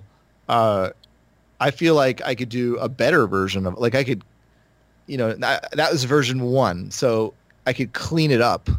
I could write what I've already written better, and then I could fill in a lot more. Like those are only some of the issues on this general topic. I could cover many more issues and put it into a book. So that was the reason to do it. And I'd say it was as successful as I expected, because it was already a thing, it wasn't, it's like launching it blindly to the world. And then another thing for people to understand is that about like the whole subject matter of playing to win, it is not about me saying like, I'm a genius and I know the right way to do things. And so here it is. That's really not the point. It's more like this. There is a group of people who can win at competitive games. I happen to be part of that group, but regardless, more importantly, I was near them. I interacted with them. I saw them on a personal level. I saw them competitively. I saw how they trained. I saw what they would lose to.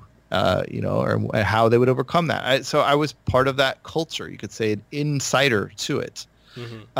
And people who were on the outside were often just very confused about, it was all opaque. Like, how does any of this work? Like, they just wouldn't know how people would think. People on the inside of this they don't need anything I'm saying. It's obvious to them. That's why I say, like, it's not me being a genius. It's just me. It's supposed to be saying things that are obvious to anyone who sat where I sat. Mm-hmm. If someone else was in my spot, they would have thought and noticed all these things too. So I acted as a cultural interpreter. That's the point, is that I'm taking knowledge that one group of people has and then another group doesn't, and trying to explain it to them clearly, like without jargon, hopefully, like in an understandable enough way that you don't have to care about fighting games at all. In fact, I try to use examples from other games like StarCraft and Magic the Gathering to show that these principles are just universal to competitive games. They don't have to do with fighting games. Awesome. Winding down to the last question. Okay. Do you feel like we're in a resurgence of fighting games? Because, especially for us and, living through the 90s and early 2000s, there was no lack of fighting games at all. And then the American arcade scene died off and a lot of franchises died off. And then it came down to, you had your staples. You had your Guilty Gears and your BlazBlues being niche. Then you had your mainstream games like Street Fighter, Tekken, and Virtua Fighter to a lesser extent now. But, you're seeing franchises come back. You saw Soul Calibur come back last year. You saw Samurai Showdown out of nowhere come out. Do you think this generation now is really interested in, is there a resurgence, would you say, in the fighting game scene? So yeah, I do think that. I'll hedge it just a little bit. I mean, I agree overall, but the note, I feel like, just to be historically fair.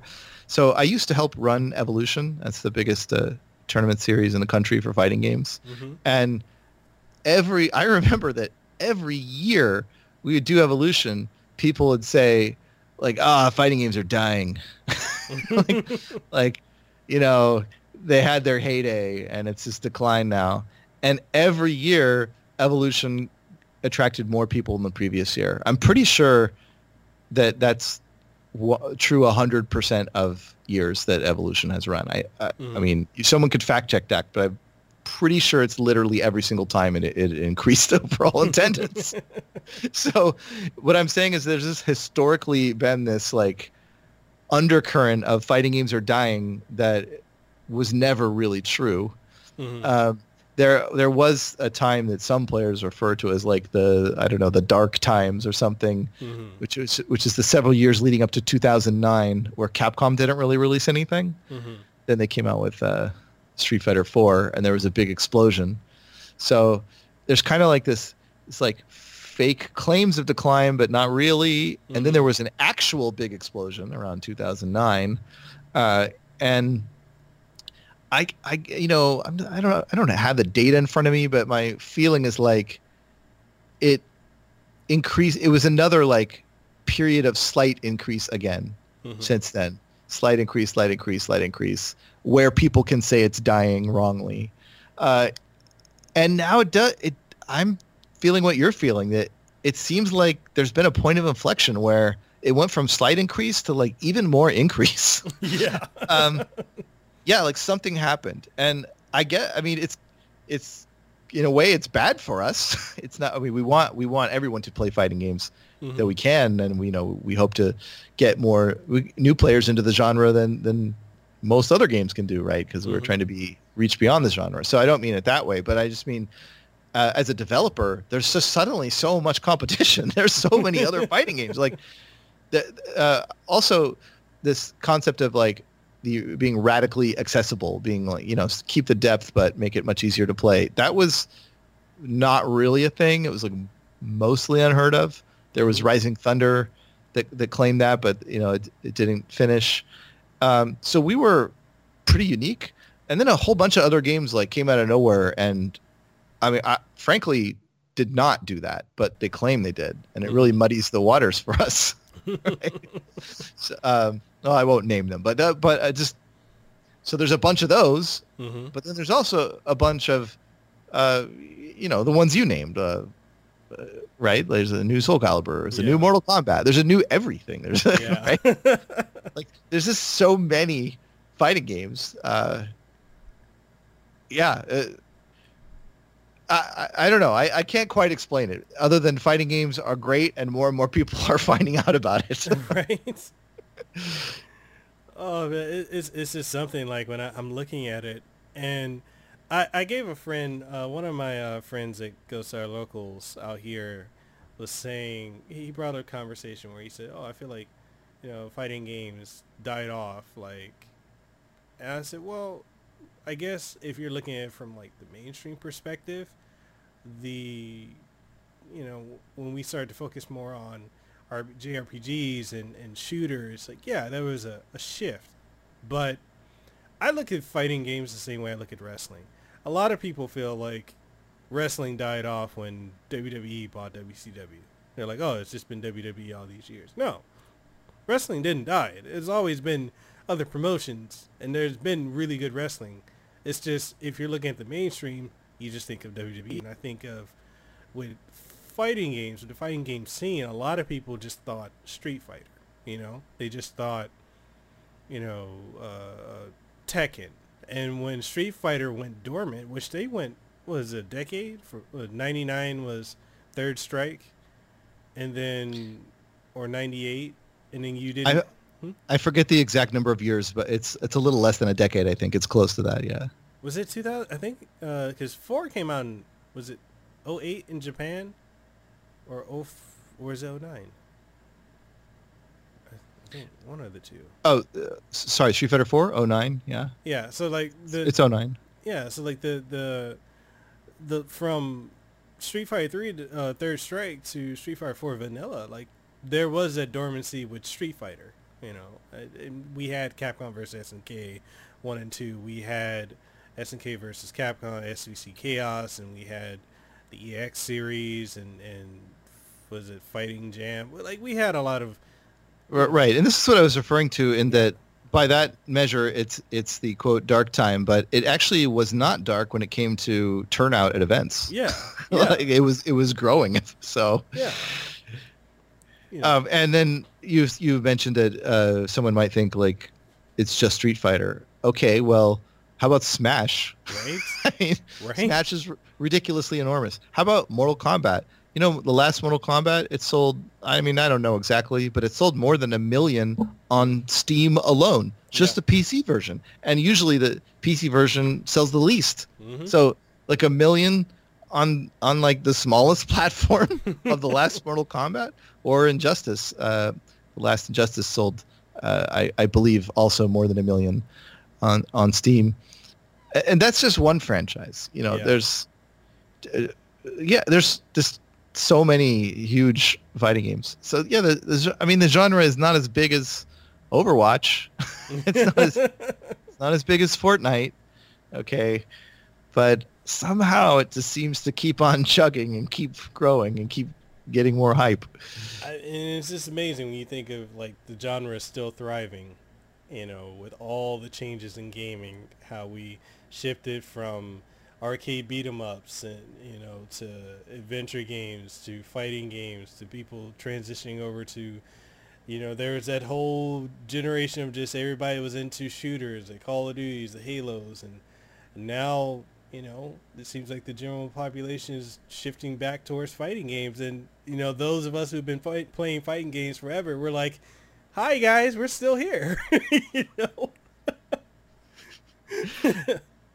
Yeah, here's an experience I had that I think just sums it up. So one year, it's the only year that has ever happened, when we were organizing Evolution, we shared space with MLG Gaming, kind of coordinated with them at the venue. So they weren't part of our event. It's just, the space.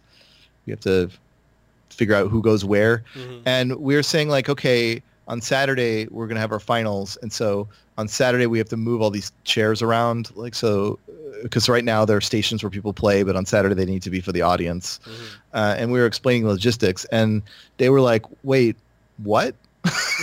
Like, there's going to be an audience? And it like so big that it's going to take up this ballroom?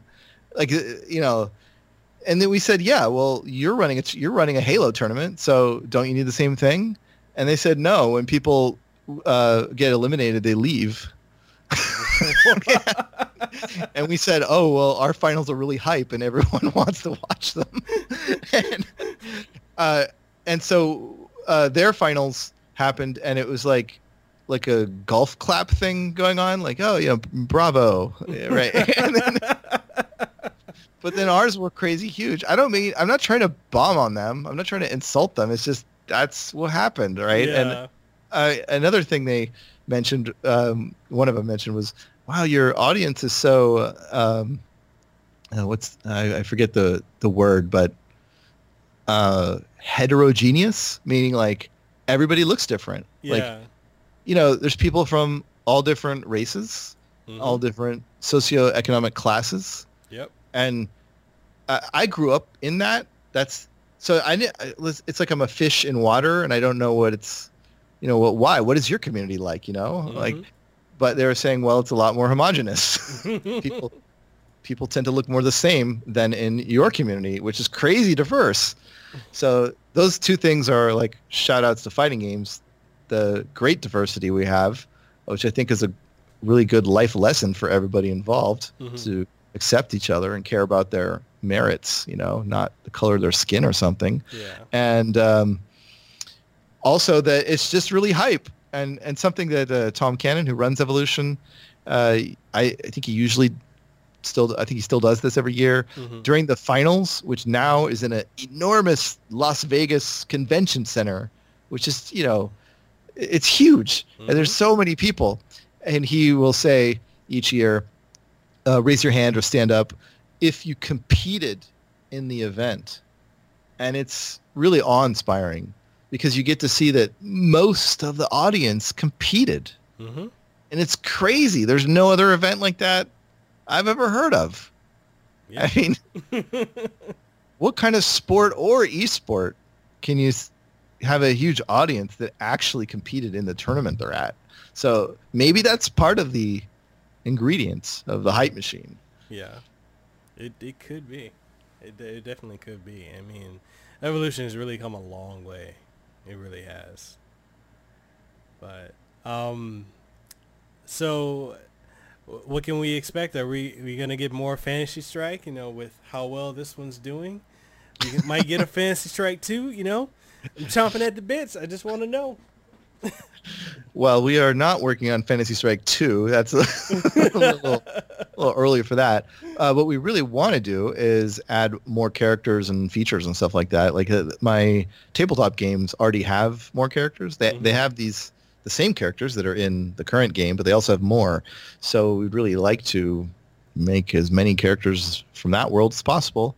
But man, it's expensive, as I talked about before. Yeah. It was really way beyond my limit even to reach this current finish line. So in order for us to actually make more, we're going to need sales. So please tell everyone to please buy the game, and if they do, then we're going to use that money to make more content because that's what we want to do. Definitely, people. Make sure you go out and I'll leave links, everyone, down to where you can go to the website.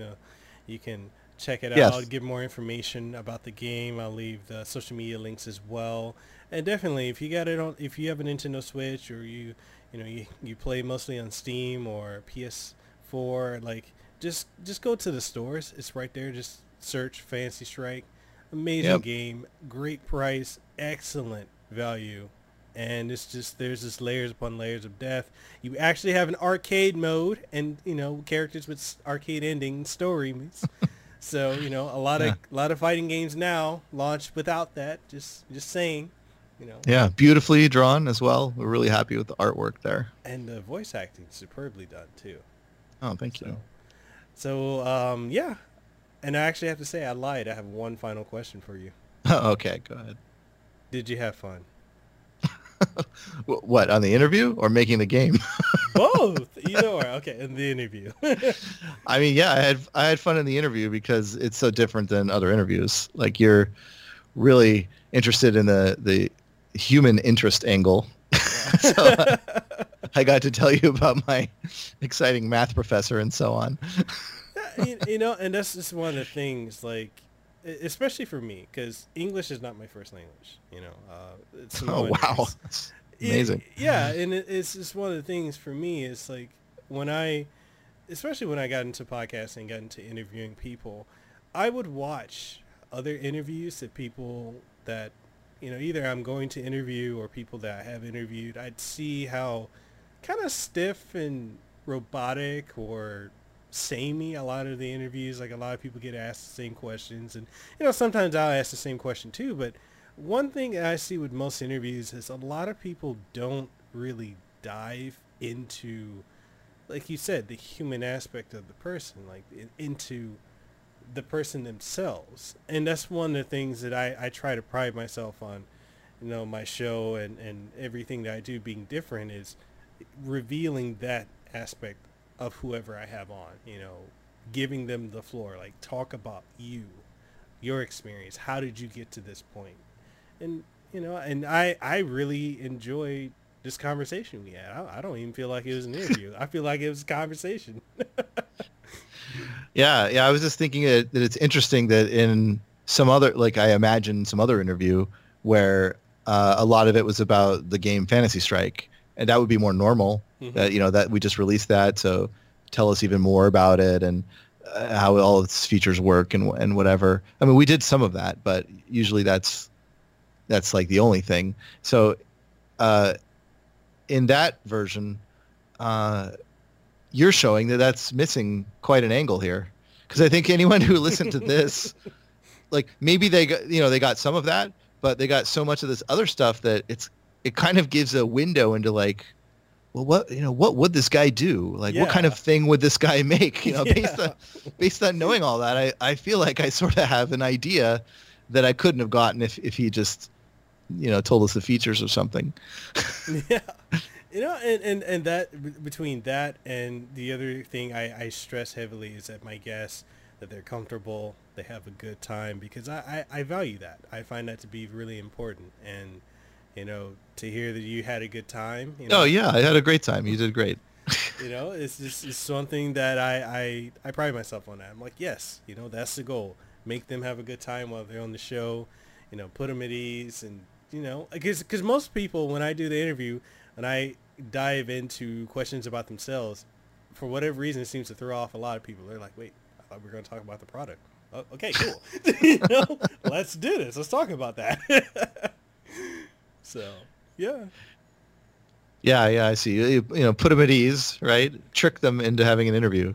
Well, I'm kidding, but it's like, it's, you know, like you said, you want to have a conversation, and then that's in some ways more illuminating than the stilted interview answer might have been. Yeah, because I've watched a lot of painful interviews, and I'm like, yeah, not doing that one. Not doing that. Right. Well, I hope we entertained your audience. Of course they will. Of course they will. Okay, great. Is there anything you want to leave them with before we go? No, I think we covered it. I'll just say the contact info again. That fantasystrike.com is the website. The game is available on Steam, PlayStation 4, and Switch. And that I also have a bunch of tabletop games at sirlingames.com. That's my last name, Sirlin Games. Awesome. And you guys, I'll leave links. And we Twitter too, at Fantasy Strike. We are very active on that. And at Sirlin Games too, by the way, as another Twitter handle. Awesome. And mine, I'm Sirlin, at Sirlin. Man, plug everything. Get it all out there. There. No, I'm done. You go now. Okay, people, we'll be leaving links to everything down in the description below the podcast, both the audio and the video version of this episode. It'll be available on youtube.com/Mikhail Casanova, as well as twitch.tv/Mikhail Casanova. You'll also be able to catch it on Apple Podcasts, Google Podcasts, Stitcher, TuneIn Radio, Sirius XM coming soon. It's also available on Spotify, iHeartRadio, and coming soon to Pandora Radio. And also available on Launchpad DM by Podcast One. And with that being said, people, we had a great time here. I enjoyed the conversation. Enjoyed, as always, getting to do this because I love it. And I love having guests like David on. David, I hope you would love to come back on the show again. Oh, yes, definitely. I'd be happy to come back. If you're ever in Hawaii, man, we're gonna get some lunch. I'm gonna have some dinner. Okay, it's a deal. On me. This is place. I don't know the last time you were out here in Honolulu, but we've got this new local spot that opened up. It's a hole in the wall, and super good food, super good local food, huge portions, and it's dirt cheap. And I'm shocked that nobody really knows about it. And as much as the owner's like, Mikhail, talk about it on your podcast, I'm not going to mention your name because if everyone knows, so I'm doing a favor by saying there's a spot, but I'm also not doing a favor to the business by saying what the spot is. So if you go past university and you see Oh My Grill, don't go in there, please. That's my spot. Maybe someday you can interview the owner of that place. Hopefully so. All right. Well, Oh, go ahead. I was just going to say thanks for having me on, and it was all great. Yeah. And with that being said, people, we are signing out. Hey, did you enjoy this episode of the Casanova Podcast? Well, I'm sure you did. And since you did, and you're wondering where else you can find it on every podcasting outlet. Yes, that includes Apple Podcasts, Google Podcasts, Stitcher, TuneIn Radio, iHeartRadio, Spotify, Launchpad DM by Podcast One, and so much more. And the only thing I ask of you is if you truly enjoyed it, even if you didn't enjoy it, please leave a rating and tell us what you thought of it, what you like, what you didn't like, and everything in between. And also, if you're looking for video formats of this podcast and many more, you'll be able to find them on youtube.com/Mikhail Casanova, as well as on twitch.tv/Mikhail Casanova, and new episodes every single Monday morning, 8 a.m. Eastern Standard Time. So, with that being said, this is Mikhail Casanova, Hawaii's favorite YouTuber. I am signing out. You guys have a great one.